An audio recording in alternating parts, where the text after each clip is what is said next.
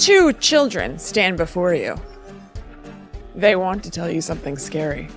They're going to tell you something scary. Whether you want them to or not. Welcome to Guide to the Unknown. I'm Kristen. I'm William. Welcome We are to those children. Our 50th episode. 50.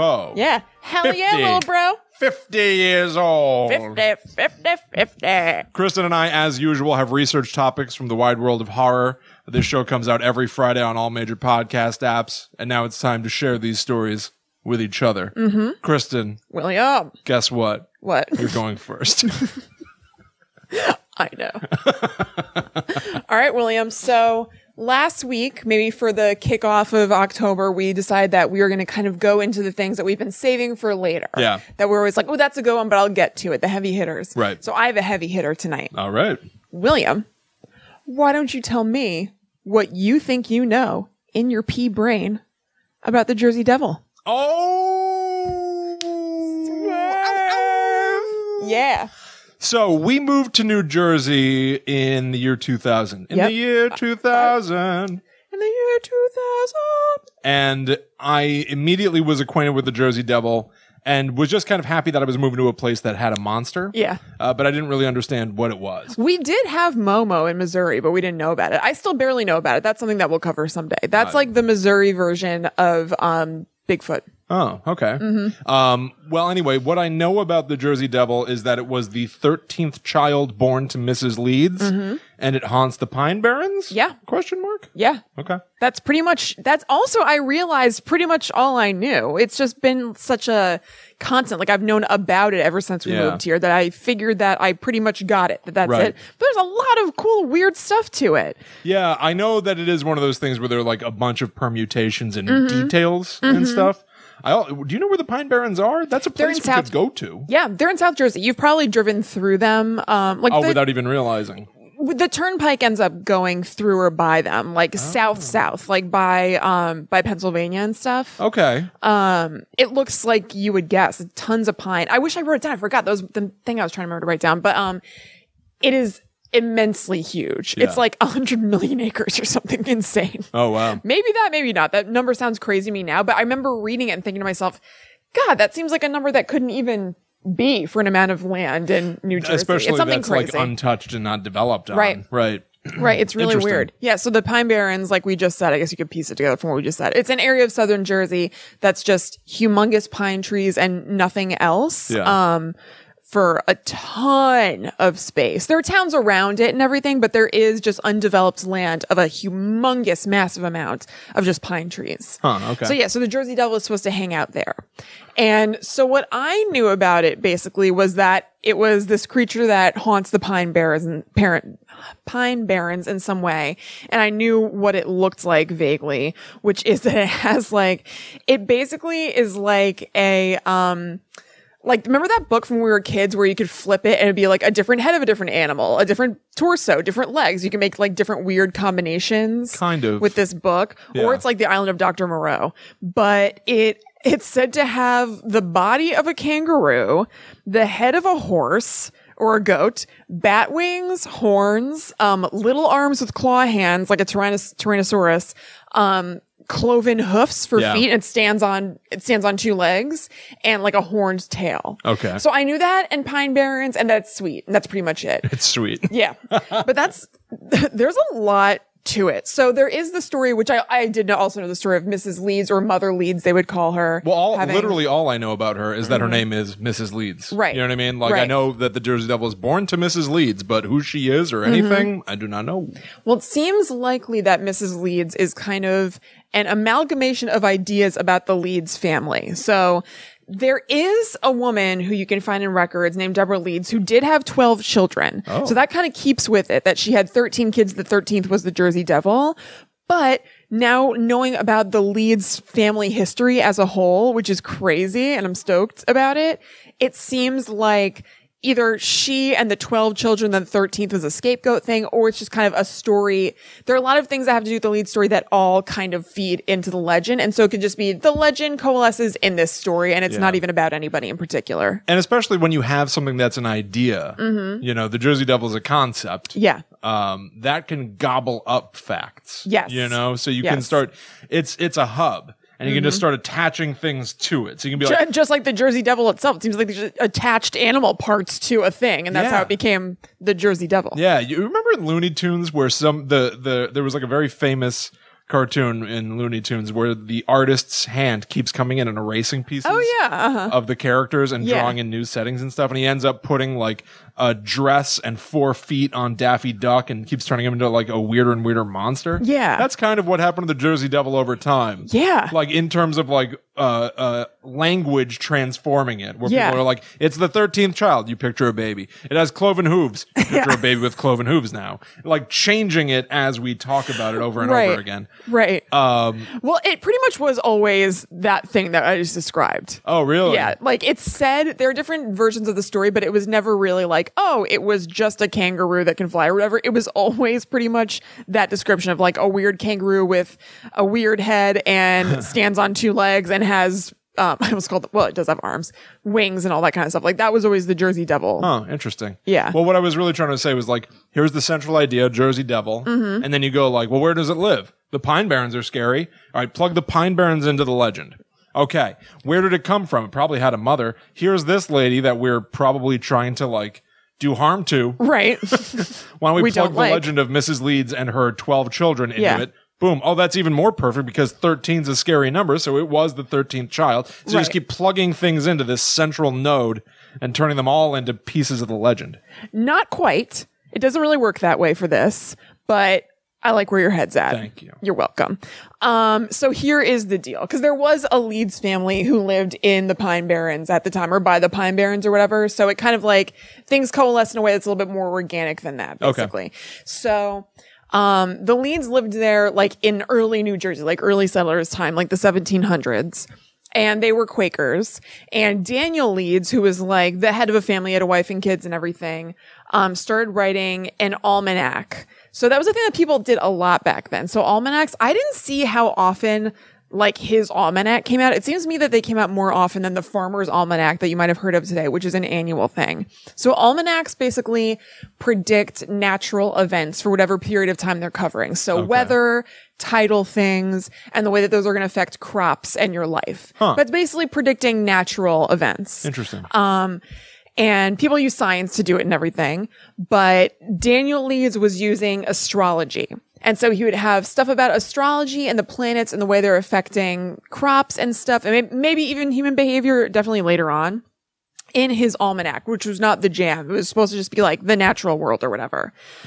So the Quakers community found the writing and symbols pagan and blasphemous. Oh, no. Yeah. And they ostracized him. They were like, the Leeds family is like freaky and the worst. Yeah, you don't want to be called like a pagan. Yes. Oh, yeah. Totally. God forbid. In olden days. No. Then it's over. Yeah. That's a big problem, especially if you're part of a religious community, which the Quakers are. Although the Quakers, like, kind of one of the fundamentals of being a Quaker, as I understand it, is that, so back then, and at least in this area, there were basically mostly Quakers and Puritans. And Quakers are kind of like, as long as you're a good person, you're going to go to heaven. Like, as long as you're nice, it's all chill. And Puritans were like, no, you have to follow this set of rules. Oh, all right. Basically. So you would think that the Quakers may have been a little bit more permissive as far as astrology and stuff, and maybe it was just like, well, I guess too some out things there. are hands off. Yeah, it's not being a good person. Right, exactly. If you're, if you're looking pagan idea. to that kind of stuff. Like, it's just interesting. In a weird way, that does sound more open than like the Puritans to just be like, well, just be a good person. But if you start going like, what does it mean to be a good person? Exactly. What are the parameters? Because you're still saying if you're a good person, then we're chill. But what is beyond the if? Yeah, what's good to you? Yeah. And what happens if I'm not that? Right. I guess in a way, at least the Puritans have like their set of rules that I know you know exactly what to what's do. up. Like where's the What if you don't realize that your line's stepping as a Quaker? Yeah. So he sounds kind of badass to me, Daniel Leeds. Okay. He went even further into occult stuff and symbolism, partially because he was into it and partially as a little bit of an FU to the Quakers for ostracizing him in the first place. So in his future almanacs, he started talking more about the occult, mysticism, and started getting into natural magic. Sounds sweet to me. Natural magic. Yeah. So I think kind of the earth, like there are kind of different branches of magic or like witchiness or whatever. So it's, some people are, I don't remember all the names. There are things like hedge witches, green witches, which is very about, plants and stuff like that. When it said natural magic, I took it to mean like magic of the land. Okay. Like planty kind of stuff, as opposed to like, even though he was obviously into astrology, but as opposed to other things, maybe he was just very into the magic of the land. Yeah, I don't know. That's opposed to unnatural, perhaps? Or like tampering with the laws of nature and life and death? Maybe. No necromancy then. No, I don't think so. It seems like it'd be like, fairly benign. Here's how you grow a nice grape. Yes, there is a magic to that, I would say. Gotcha. So it was already kind of a controversial thing and people knew about it because obviously the world was a little bit smaller back then. Right. And then also the then British governor of New Jersey, which is funny to think about. Like you forget that this stuff happened not that long ago, like the 1700s. This was like British land, which is very nuts to me. His name was Lord Cornbury. Thank you for that. Lord Cornbury. Oh, so he endorsed Daniel Leeds in his almanacs. He was into it. He was liking this natural magic. Lend me your ear, Lord Cornbury. So that pissed off the Quakers even more because they're already like, all right, this guy is like pagan and blaspheming. Plus he's a traitor because he's in with the British. Like they like him and he appreciates they like him. Like the Leeds suck and they're evil. Listen up, everyone. The Leeds suck. So then time goes on and everything. He has his almanac, but he gets older and he passes it on to his son Titan. Excellent name, Titan Leeds. Wow. So Titan eventually took over the almanac and he was into all the same stuff that his dad was into. So he kept printing it the same way and it had a lot of occult mysticism stuff and he kept up with the astrology angle of it. Cool. And it seems like at least by this time, if it wasn't always that way, that they were using astrology in the context of the almanac to use it the way that we think of astrology today, like either predicting events or sort of like not in a concrete way, but having a feeling of where things might be going in your life based on what's going on with the stars, the vibe, or like things you might want to concentrate on right now because they are kind of being supported by what's going on with the planet. So like may as well use that planetary guidance as momentum. Sure. Now you see Jupiter is like this right now, so you don't want to do that. So you might want to be like that. So you might want to like not only clean your room, but also mine. Right. You get it. You get it. So that's where Titan was at. Yeah. You know who didn't like that, William? A rival almanac maker named Benjamin Franklin. What? Ever heard of him? Benjamin Franklin's involved in this? Yes. This sounds like the show Sleepy Hollow now, where like Benjamin Franklin is somehow connected to the legend of a demon. I know. I had no idea. It's so awesome. Okay. It rang a little bit of a bell because the first book I ever got on Kindle was called Occult America. And it was about the history of occult stuff in America and how it kind of helped shape us. Okay. Shaped America or whatever. And I vaguely remembered Benjamin Franklin being thrown into the mix, but I did not know it had anything to do with the Jersey Devil. Interesting. So he also had an almanac and he was aware of Titan's Leeds almanac and he thought it was silly. It was like his competition. So it seems like it was partially like this is dumb, but also kind of like a little defensive. Like, well, yours isn't the real almanac, but like, shoot, like what if people like that? Yeah. You know what I mean? We destroy the competition. Yeah. So he kind of did. He was petty as hell, which I love. And he ran something in his almanac mocking the astrology used by the Leeds almanac, but it's also a little dark in its pettiness. So it used astrology to predict Titan's death. Whoa. So, that was a thing. And Titan found out about that and thought he was evil and crappy and was like, I hate Benjamin Franklin. It was like crap talking him. Benjamin Franklin became aware of that and he remained just as petty as he had been.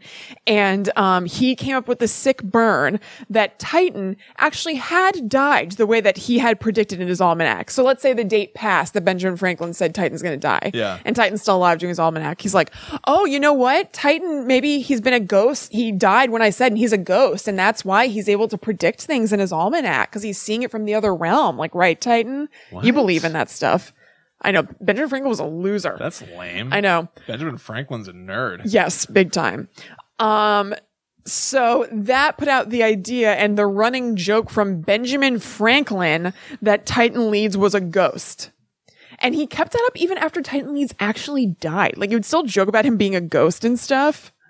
You'd kind of hope that you'd drop it at a certain point. And just be like, let's just be respectful now. Even when he dies, he's like, oh, Titan, why don't you predict something? Oh, you can't. Now you're a real ghost. Oops. Sorry, Titan. I guess you're seriously actually truly a ghost now.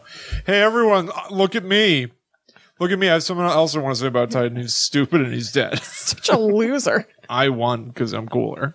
And I'm still alive. Also one of our sketchballiest presidents, right? So. Not a president. Benjamin. Oh, you're right. He wasn't a president. Never mind. Am I thinking of Thomas? You know what? Let's move on. It's going to upset Mom. So did this ghoulish association to Titan Leeds kind of feed to the whole, like, the Leeds family is evil sort of thing? Yeah. I think probably put a little fuel on that fire. The Jersey Devil is born of a ghost. That's right. So the Leeds family is evil. They're into the occult and stuff like that. Of course. They're traitors, so people don't like that. Then Titan Leeds has Benjamin Franklin making fun of him and calling him a ghost and stuff. Then the Leeds family crest had a wyvern on it, or a wyvern. I don't know how you pronounce that, which is an animal that is a bat-legged winged creature that stands on two legs. Oh. Interesting.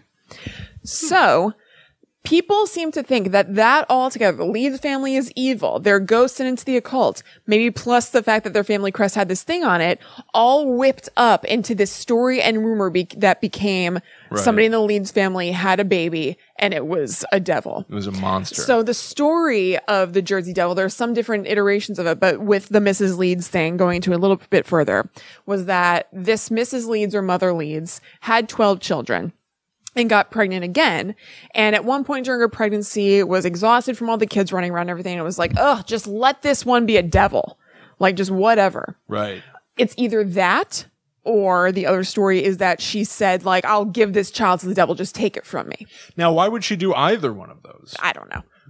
Doesn't make sense. I'll give this child to the devil, at least, like, has some sort of internal logic where you're like, I've got too many children. Mm-hmm.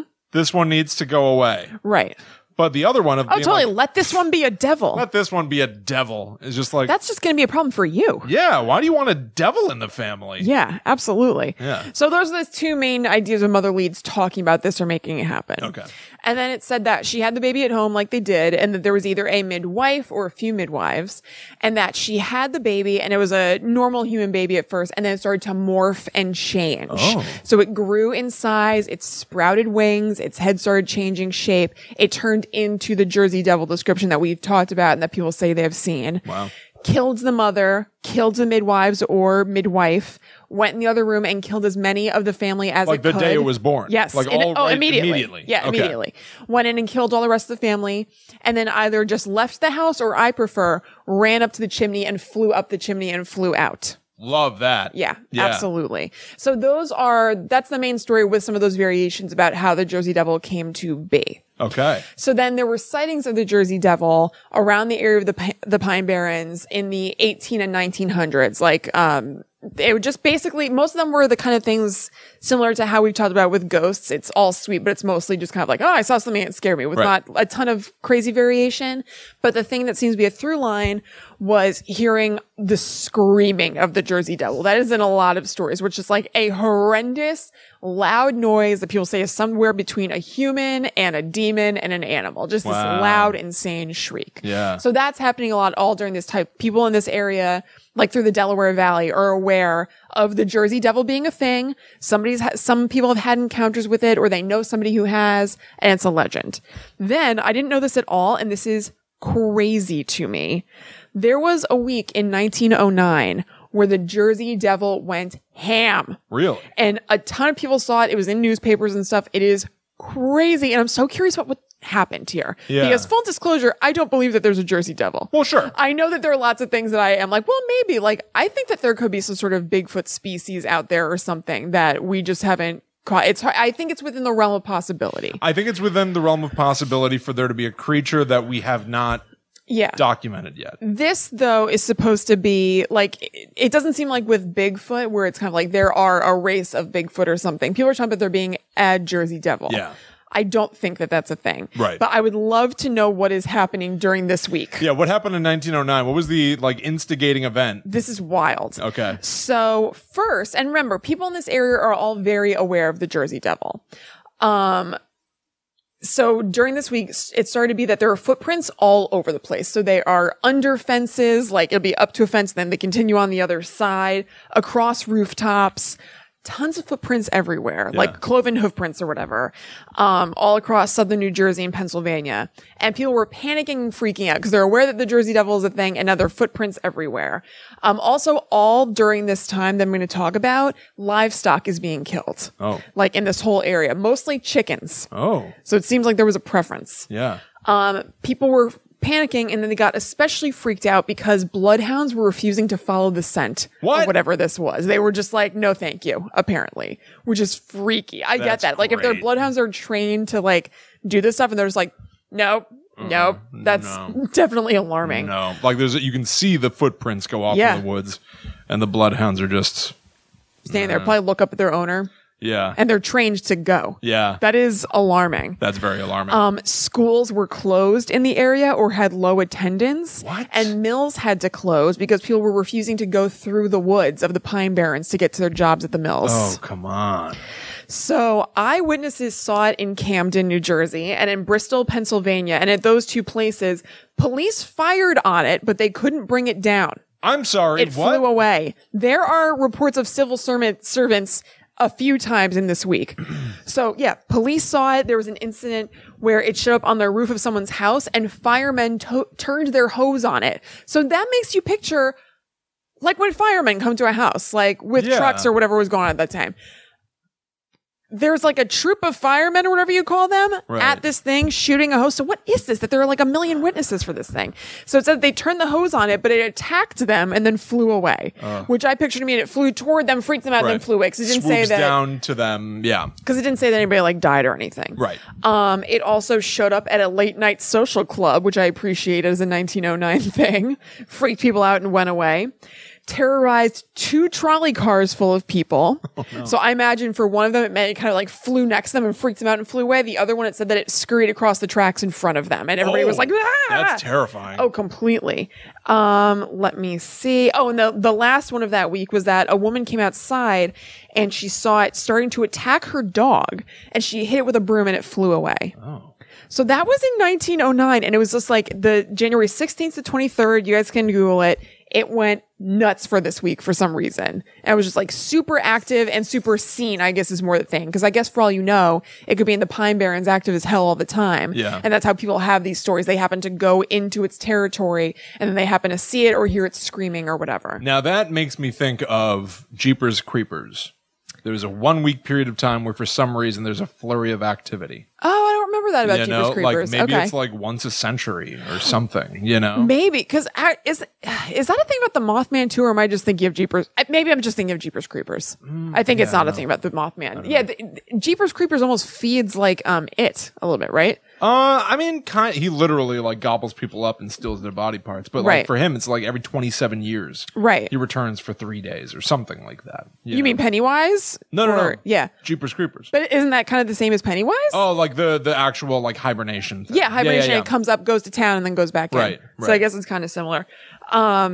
Yeah, I don't know. I mean, because there are reports of the Jersey Devil like all the time, but it just seemed like he like came out to play publicly for that week or whatever. That's wild. And then a story that's a little bit more modern day that's from Weird New Jersey. So if you Google Jersey Devil Weird New Jersey, you'll find a ton of stuff because like that's definitely the way that we found out about it. Like when we moved here and everything, Weird New Jersey has covered it a lot. So I just pulled one of my favorite stories about it that wasn't just, I was driving and I heard the screaming of the Jersey Devil or whatever. This one's a little bit freakier and atmospheric. So I decided to go with this one.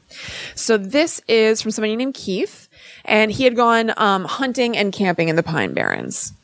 So he said, on his way back from hunting, he said, something started following me back in the trees. It tailed me back to my camp and circled while I cooked my dinner. This kept up until about 2 hours after dark. And let me tell you, it was one dark night. I'd finally decided that my visitor had moved on and crawled into my tent. When I just started to calm down, I heard a foot stomp down right behind the tent. I got all set to jump out when this thing, whatever it was, started screaming. I would compare the volume of the scream to a large truck's horn. I couldn't decide what to do. I had my bow and knife, but they didn't seem like much. After several blasts, it just stopped. I didn't hear a sound except my heart for about an hour. I was sure that if I stuck my head out of the tent, I'd lose it. In the morning, I could find no tracks in the pine needles. To this day, I still don't like sleeping in tents. I'd rather take my chances in the open. Honestly, it's the scream that would be the worst. The scream and the idea of a giant, like, thump, foot stomp right behind the tent, and then that kind of screaming. Yeah. Yeah. Obviously, that's very Blair Witchy. Yes. To me. Yes, which is why I suggested Blair Witch coverage to you. Right. Yeah. There was I think there was a found footage movie that came out before the Blair Witch Project. Maybe it wasn't found footage because Blair Witch like really made their name on found footage as a format. But I think there was a movie that came out like the year before the Blair Witch Project that was about people going into the Pine Barrens to find the Jersey Devil. Was it really? Yeah. Oh, that's cool. And it didn't like make like much of a splash. And then 1 year later, the Blair Witch Project comes out and like destroys. Really? Yeah. I've never heard of that before. Yeah. That's cool. Yeah. Yeah, that's crazy. Isn't it sweet? And so it's in pop culture stuff a lot. It's in an episode of Supernatural, which I haven't seen. The New Jersey Devils. Right. Are named for the Jersey Devil. Lots of stuff. It's like one of the most prevalent ones. Oh, there was a video game that I played called The Wolf Among Us. That's one of those Telltale games like you can play on the iPad where it's almost like to call it, I mean, it's a game, but it's just like there's very little gameplay. You're basically watching a cartoon every once in a while. You have to like make a choice, like a choose your own adventure kind of thing, and it shapes the story. Yeah. It really is kind of, I just thought of that. It's basically a choose your own adventure game. It's like a point and click adventure game. Choose your own adventure. Yeah. So it's pretty easy. It's basically just kind of like fun to play and watch the story. And the Jersey Devil is in that. Oh. Like as a creature? Mm-hmm. Oh, wow. Yeah, because the plot of it is that there are creatures from fairy tales or urban legends and stuff, I guess, who have been put into the real world for some reason. I can't remember what the deal is. And he was one of the people who's put into the real world. But yeah, the Jersey Devil's in a lot of pop culture stuff, and it's really sweet. Also known as the Leeds Devil. I forgot to mention that, which I like. Devil. Yeah, I like it. Yeah. I like anything where there's something kind of quaint about, like, obviously there's the devil. But I like it when it's like the blank devil. I do too. It's suggesting that like many things can be devils. Yes. To be a devil is just like a specific kind of demon or something. But there totally. can be multiple. Yeah. Yeah. Sweet. Yeah. So that's it. That's the Jersey Devil. Very cool. Right? We'll have to go to the Pine Barrens sometime. Yeah, totally. Do a little live stream from the woods. Yeah, absolutely. Yeah, that'd be cool. Well, Kristen, you mentioned in there, what was it, Benjamin Leeds? Daniel Leeds or Titan Leeds? Who was it that Benjamin Franklin made fun of beyond the grave? Titan Leeds. Titan Leeds. Yeah. Titan Leeds would perhaps be upset if he knew that Benjamin Franklin was making fun of his death. I think he probably would, William. Perhaps he would come back seeking vengeance. Perhaps. Kristen, this week on the show... The vengeful spirit of Benjamin Franklin? Or wait, of Titan Leeds. I'm here to talk to you about ghosts. Ooh, okay. Several times on Guide to the Unknown, we have talked about stuff like banshees, poltergeists, the women in white. Yes. You can go look up all these previous episodes. They tend to be my favorite. Yeah. And I realized at a certain point... Just as a category of thing? It's because I love ghosts. Oh, hell, ghosts are the ultimate. Yeah. Yeah. The idea of somebody dead... from beyond the grave, still lurking around on Earth. Yeah. Perhaps they have unfinished business. Mm-hmm. What could it be? I looked up some of the history of ghosts. What could it be? Yeah. Well, I looked up some of the history of just ghosts in general. Cool. Because I love the concept. Yeah. So right away, it turns out that ghosts as a topic is almost like a best-of Guide to the Unknown. Great. So many things that we've talked about before came back in my research. That makes on total ghosts sense to me. In general. So the word ghost travels through like a bunch of different languages and stuff, whatever. Yeah. At some point, there's a Proto-Germanic version, which is Geistas. Beautiful. Yeah. Lovely beautiful language, yeah. But it all sounds like Geist. Yeah. You know, like the poltergeist. Willie Geist. Willie Geist. But what it really means, that original version of Geist, which is like GHEYSD. Yeah. Fury, anger, rage. Oh, hell yeah. So, like, is geyser at all related to that? You know what I mean? Like, a geyser is like, psh, like kind of violent. I don't know, but I'm going to say yes. Yeah. Awesome. I'm going to say definitely yes. So it's almost like ghosts are like from the, like a geyser from the portals of the other worlds. Well, interestingly, with a geyser, you would also get that sort of like not only the water shooting out, but also the mist. Yeah, yeah. One of the big things about ghosts that when you picture it in your head, if you're not picturing somebody wearing, you know, like a bed sheet with 2 eye holes cut out, you're picturing a person that you can see through. Right. Like it's in some way, shape, or form vaguely shaped like a live human being, except it's composed of this white vapor. Where that actually comes from is one of the ancient beliefs that when you see your breath, when it is cold out, oh, okay, that is your soul. And so that is obviously then what we would use to picture ghosts. That's awesome. Also, evidently, when God created Adam, he used dust and the breath of God. Right. Yeah. So a lot of ghosts and even some of the word ghost comes from breath itself. Like just vapor. That's awesome. Yeah. Sweet. Vapor coming from people. Cool. Oh, boy, know a little something about that. Some synonyms here. We got specter, wraith, phantom, apparition, shade. God, I love all these words. Shade is a really I'd never heard that for ghost before. seldom used one. Yeah. It's like it's very old. It's like 14th century or something like that. You saw somebody's shade. And here's one I did not know, but was cited as if it's a normal thing. Yeah. A haint? I've heard that before. You've heard that? HAINT. Seems like an old thing. It's cited as being from the southern of the U.S. Haint. I have, I haven't heard it a ton, but it rings a bell. Very weird. Yeah. So, in looking this up, some of this goes back to Germanic folklore, in particular Odin, which he's like you'd imagine him from Norse folklore, Odin. Except in the Germanic version, he is also known as a Lord of Fury.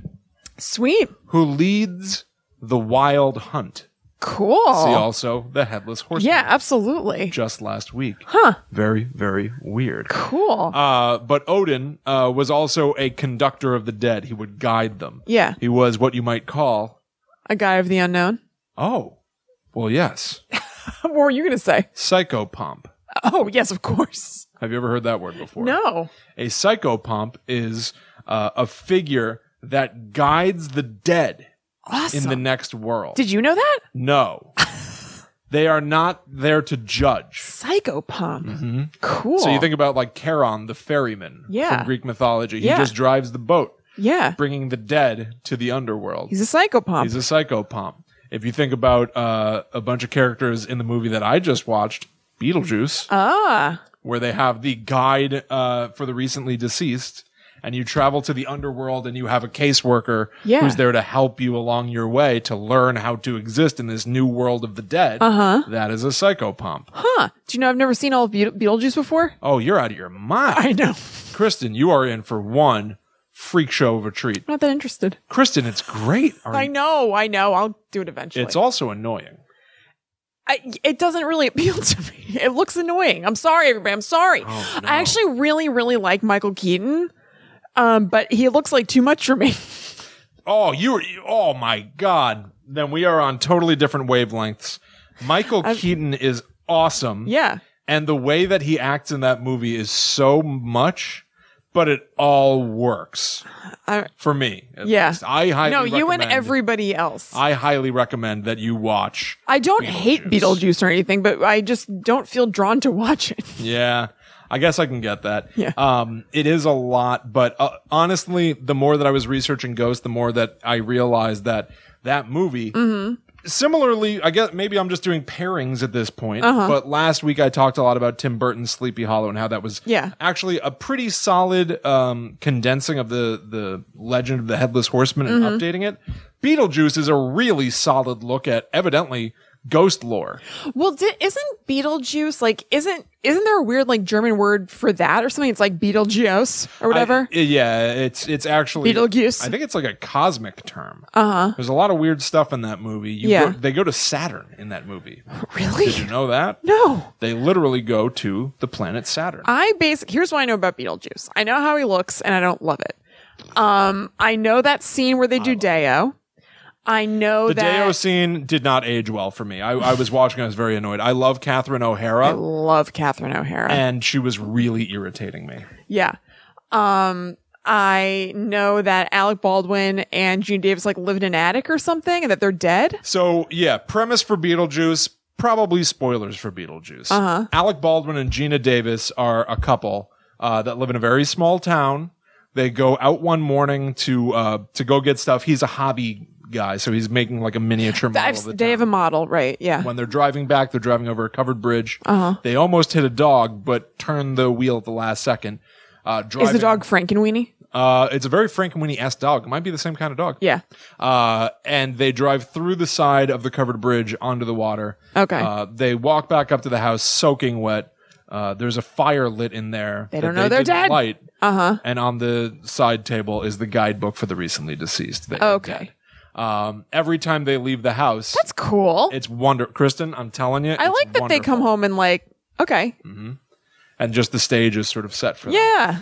Every time they leave the house, they're transported. You think about the idea of why ghosts haunt a particular place. Why can't they leave? Yeah. Why wouldn't they just want to leave at a certain point when you get sick of being there or something?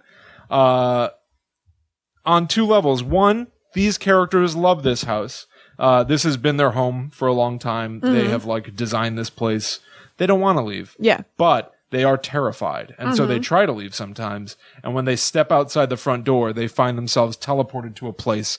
It's like a desert in the middle of nowhere. And there are creatures swimming around in the sand. I can picture that kind of. Now, Alec Baldwin steps foot off the porch and is standing in the sand dunes. And Gina Davis pulls him back, and he's been gone for hours. Oh. So there's timeline displacement stuff. Oh, love that. Yeah. So what's going on is, time fast forwards, Catherine O'Hara, Jeffrey Jones, and Morgan Maitland. I was saying, I don't know his name. I know who you're talking about. No, who is she? She is from Stranger Things. Winona. Oh, Winona Ryder. Yeah. They move into the house. I completely forgot that Winona Ryder was involved in this until you just said that. I totally forgot that. Lydia Dietz, of course. Goth kid. Yeah. They move in. Alec Baldwin and Gina Davis are not happy about that, and they start seeing advertisements for a bio-exorcist, which is Beetlejuice. What he does is that he, you think about like somebody might want to kick the ghosts out of your house, come in and do some sage smudging. He kicks the real people out of your house. I can't believe that I just realized if you had said, I will give you $500 to tell me the plot of Beetlejuice just now, I would have no idea. It is I can't believe I don't even know what Beetlejuice is about. It is a so weird. Brilliant premise. That's a great idea. They basically hire and regret hiring Beetlejuice to get rid of these living people out of their house. I'll be damned. And in doing all of this, they travel to the world of the dead where there's a waiting room. There's a waiting room, and the way that you died is how you look forever now. Yeah. There's a guy that was like he like obviously like died in a fire or something, and he's sitting around in the waiting room lighting cigarettes, and he goes, "You want one?" And they go like, "No." And he goes, "Yeah, I should probably quit myself." Meanwhile, he's like burned to a crisp. It's like really out there. It's really crazy. Yeah. I really enjoy it.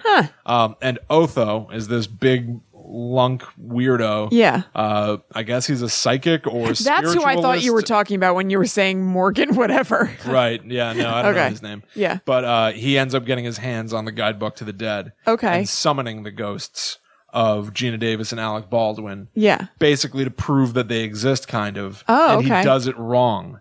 And as a result, he's kind of destroying them. Oh. And it's actually really upsetting. And they're like, what's happening to them? Because they're aging really rapidly. Yeah. Which is also sad because those characters don't get to age. Yeah. But suddenly they're aging rapidly and they're wearing the clothes they wore on their wedding day. Because to do this ritual, Otho needed something that belonged to the couple. And they had this in one of the closets. So Alec Baldwin and Gina Davis, dressed like a bride and groom, are aging rapidly in front of each other. and falling apart. And at God. one point, Alec Baldwin tries to hold Gina Davis's hand and it crumbles. Oh, no. And then somebody goes, it's actually kind of touching because everybody that's there, they're like, it's amazing. Like they did the Deo thing. It's like a party trick, whatever. And then when why did they do Deo? That's what I was about to ask you. To scare them. And it didn't work. They enjoyed it. Wait. Wait, what do you mean? The people did Deo to scare the ghosts? No, the ghosts made everybody. There's a very famous thing in the movie. Kind of. Okay. Yeah, they were trying to freak them out. Okay. And by doing that, they thought like, oh my God, we got them so scared they're going to run away. But it turns out everybody really loved it.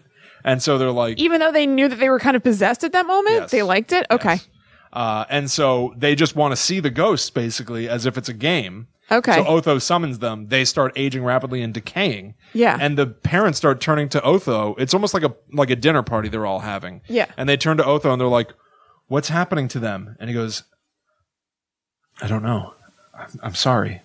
And it's actually kind of emotional and warped because it's just like he was dabbling with things that he has he ought not to dabble with. Exactly. Yeah. And meanwhile, there's all this crazy stuff going on with Beetlejuice. Anyway, really enough about Beetlejuice. Sure. Kind of besides the point, but I highly recommend you watch it. Okay. So generally about ghosts. Yes. A lot of people seem to like the idea that when you die, you go somewhere else, or that the people that you know and love, when they're gone, they're not really gone. Yeah. And they can even still communicate in some subtle ways. But the second that you take that same idea and say that person is still around here on Earth, it's evidently very scary. You know, like that's really the difference between like comfortable afterlife and scary ghosts. Right. Yeah, basically. Yeah. Or that they're tangible. Because I guess it's still the idea that they're still around somewhere. You know what I mean? Like that's kind of not that dissimilar than them being here. It's just that if you see them, then it becomes scary. Like proof becomes scary. Proof is scary. Yeah, I guess so. There are a few different types. They're not like cleanly defined where I can ramble off a list or anything, but they basically break down as evil ghosts. Yeah. Or just completely benign. Yeah. It's cool. Yeah. They're not trying to bother you type ghosts. A big bad evil one is called a revenant. Ooh. Yeah. Now, this is when a ghost essentially possesses its own dead body.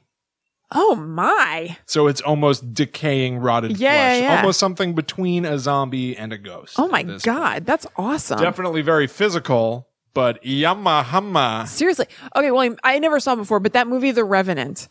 I have no idea. Okay, I wonder if there's another meaning for the word revenant. Okay, anyway. I'm sure there is. Yeah. There must be. That's Leonardo DiCaprio and a bear? Yep. Yeah, I don't think there are ghosts. Yeah. No, I don't either, but I just didn't know if you knew. Yeah. Whatever. All right, ghosts throughout history. I found this pretty interesting. Yeah. In ancient Mesopotamia, ghosts were believed to be created at the time of death, taking on the personality and memory of the dead person. So it wasn't the dead person becomes a ghost. It was that there's this separate entity that takes... Interesting. Almost like a handoff. Yeah. Passing the baton. Yeah, you be this now. Right, yes, But exactly. you are a separate you than me, the person who's died. Yeah. Weird. I almost picture it, I didn't get this from anywhere, but I almost picture it as like the idea of like flanderizing your personality so that the person that you are in life, this ghost that would be created based off of you right. is a pretty good imitation, right. but probably enhances certain characteristics of yours. What does flanderizing mean? Flanderizing is an idea of, it literally comes from Flanders on The Simpsons, where originally on The Simpsons, he was just sort of the annoyingly uptight, super religious neighbor. Yeah. Who like was just kind of like, yeah, okie dokie neighbor. Yeah. You can borrow my lawnmower. And then by season 5, he's like, oakley dokley dookly dookly. Oh, yeah. So you're just like amplifying completely. That's Yeah. We have a Ned Flanders quote that we say a lot in our household. I guess he's talking to, I don't know who, but he goes, I can see your doodle. We say it to Crumbs all the time. Yeah. That's doodle or noodle? I can't remember which one, but anyway. Yeah, I don't know. So then those people, according to ancient Mesopotamian ghost lore, of course, those ghosts would then travel the netherworld and be given tasks to do. Also kind of like Beetlejuice, where there's like this other society that happens. With jobs. Right. That's also like the Icelandic Elf Society. Like they have their own like, it's just like our society, but that's in another realm. Yeah, I forgot about that. In ancient Greece, the dead were said to hover around their own resting place. So wherever they're finally like buried in the ground or whatever, that's where the ghost stays. Yeah. However, they held annual feasts where all the ghosts were invited. However, at the end of the feast, they were also invited to go away and stay away. Interesting. Until next year. Yeah.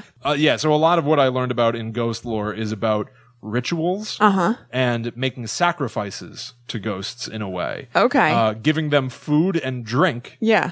Just so that they will not like turn vengeful. Yeah, just kind of like appease them. Yes, just don't make them mad. Yeah. Ancient Rome. There are a lot of stories from ancient Rome. This one seems like it may have been one of the stories that kicked off a very famous trope in storytelling about ghosts. I've seen this in movies and shows. Anyway, this was written by a guy named Pliny the Younger. Hell of a name. Good name. Pliny, not the sexiest of the names that we've heard. Well, he's not Pliny the Sexy. Sometimes we hear like some really cool names. Pliny the Younger. While I'm saying good name, it's not a cool name. It's also a temporary name. Oh, okay. Go ahead. Right, you get older and you're not I see what you're saying. Anymore. Right. Doesn't stand the test of time. Pliny describes the haunting of a house in Athens, which was bought by the Stoic philosopher Athenodorus. Oh. Who lived about 100 years before Pliny.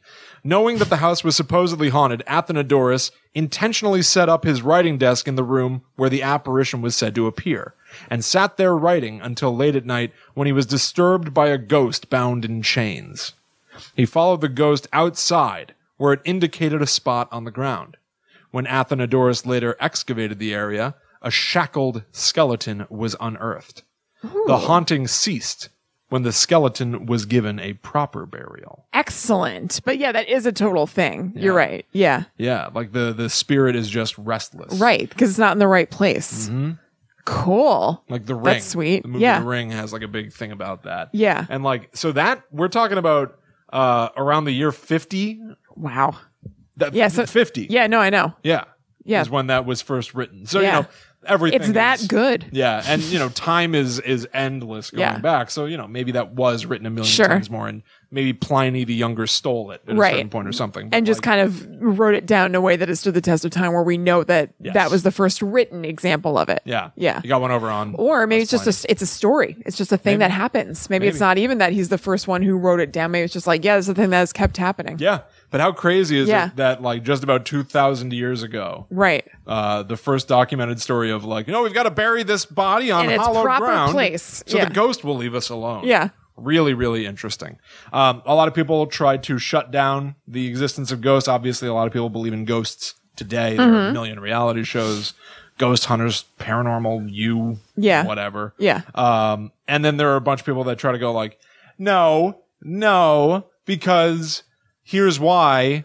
If ghosts float and hover, then how come you also say that you hear like footsteps stomping? Right. So do they hover? Do they stomp? Yeah, which is it? Condensation could be causing those electrical malfunctions. Of course. You saw a ghost out of the corner of your eye? Oh, really? Did you know that your peripheral vision is not really that trustworthy? Good. It doesn't go around that far or something. I lost my words.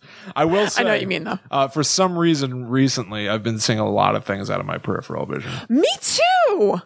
That's funny. Specifically that. Really? Yes, honestly. Even before I started researching this topic, I'd get in the car and be like, oh, something is moving alongside the car because I saw something in the rear view or the side mirror. Yeah. And then looking, there's nothing there. Yeah. No, specifically peripheral vision lately. I keep being like, I've been thinking about this stuff. I mean, I always kind of think about this stuff a lot, but I've been thinking about my own feelings about ghosts and spirituality and stuff a lot lately. So I've partially wondered if it's just my power of suggestion that I'm like, I'm trying to tap into these places. Right. Am I seeing things? Right. But either way, whether it's that or not, I'm having that same experience where I keep feeling like I see stuff on my peripheral vision. Yeah, it's very weird and not something that typically... Yeah. No, it's recent for me. Yeah. Or, maybe it's something that happens constantly, but I just don't notice it. Maybe. But lately, I've been noticing it out the yin-yang. Maybe we're having a mutual haunting. Maybe. That's hanging out in our periffs. Yeah, that's not impossible. No. It's definitely possible. We do mess with these realms together often. That is true. Us dabbling in the world of the unnatural may not be good for our longevity. Yeah. Well, there have been, I was just telling Mom or Ryan something today. We have had a lot of things that are like coincidences or synchronicities on the show. And like, there have been more recently, like, the thing that we both had people with the last name Cran. That was weird. Yeah, that was just last week. What what the hell was it? There was another thing with us. And then I wrote a celebrity horror story about Bradley Cooper and Lady Gaga. And that big movie just came out. Right. It was so weird. I didn't even think of that. No. So it was like about A Star Is Born. And in the short story that I wrote, the thing is that they have this ringing in their ears constantly. And that's like a minor plot point in A Star Is Born. When I was watching it, there started being the sound of ringing in ears. And I was like, are they saying there's ringing in his ears? And when they did, I was like, I told Greg and Mike next to me, I was like, that's because I was late meeting them because I was finishing this story up. I was like, the story I just wrote is about them having ringing in their ears. Yeah. Weird. It was weird. It is weird. Yeah. I don't know. I mean, I still do believe in that thing of like, is somebody whispering in your ear? I know. Here's an idea, and then you can either take it and run with it or not. Right. Very weird. Yeah, we're tapped into something. Maybe. Yeah. And it's showing up just outside of our vision. We should look up ley lines. I know that's a thing. Ooh. I wonder if we live on one. I wonder. We definitely do. Probably. Yeah. Anyway, that's ghosts. That's like awesome. General before you get into specific types of ghosts, again, many of which we've covered. But I always love the idea. I used to, when I was a kid, think about the idea that so many people have died. In history, just in human history, that like if ghosts are real and they stick around on the earthly plane, is it like if I could see ghosts, would this room be packed with them? I know. That's like a thing. Where there's like no elbow room. Yeah. Everyone's just like packed in like sardines, standing shoulder to shoulder. Right. How do you move on? I don't know. I mean, I wonder if there could be, multiple planes of existence. Maybe it's not, because maybe they don't all have to be on the same plane of ghostly existence where it's like shoulder to shoulder. Maybe they can be in the same spot, but kind of layered in a weird way or something. Who knows? Yeah, who knows? Yeah. All I know is that I also wanted to watch the Patrick Swayze movie Ghost, because I know that there, as silly as it is, there is also like a lot of rule building in there for like how it works. Like if you're evil, you get dragged by the shadow people down to hell and stuff. But ultimately, I didn't actually didn't feel like it. Yeah, exactly. Yeah, like the idea of seeing that stuff. Yeah. However, I do think that Beetlejuice is an oddly decent representation of a lot of this kind of stuff that I told you about here. Not all of it, obviously, but a surprising amount. Honestly, when I read the thing about psychopomps, the guides of the dead, I was like, that's like a big thing. Yeah. In Beetlejuice is like trying to explain to this recently deceased couple how to be dead. Right. Yeah, but there you go. Ghosts. Sweet. Awesome. There you have it. Well, that's it, you guys. Thank you for hanging out with us tonight. If you want to hear more from us all during the week, you can follow us online at GTTU Pod on all social media. So Facebook, Instagram, and Twitter. We also have a private Facebook group. You can search Guide to the Unknown Podcast, or you can go to facebook.com/groups/GTTU Pod. Yeah. Yeah. You can also consider donating to the show to help us out. You can go to patreon.com/GTTU pod, or just look up Guide to the Unknown in the Patreon app to do that. We would greatly appreciate that. And thank you to everybody who currently does. That's right. And you can also talk to Kristen and myself just as people. Yeah, that's right. I am at Chillin' Kristen on Instagram. I'm at Haunted Sponge. I would like to also quickly mention about Patreon. If you become a Patreon donor, we are doing little after shows here and there. So when we're done recording this right now, we're heading over to Patreon, where we're going to have an exclusive live feed that's only for people who are our donors, and we can chat and talk to each other and stuff during it. Yeah, so just as a that's thank kind of you. a nice, like, fun extra thing that we do. Little hangout. Yeah, little hangout. Exactly. So that's that for episode 50 of Guide to the Unknown. Yeah. Can you believe it? I can't. What a long, strange road it's been. That's right. Yes. Well, William, let's follow that road where it leads. You know what? You're right. Because we got to travel. Back to the netherworld go we. Bye, guys.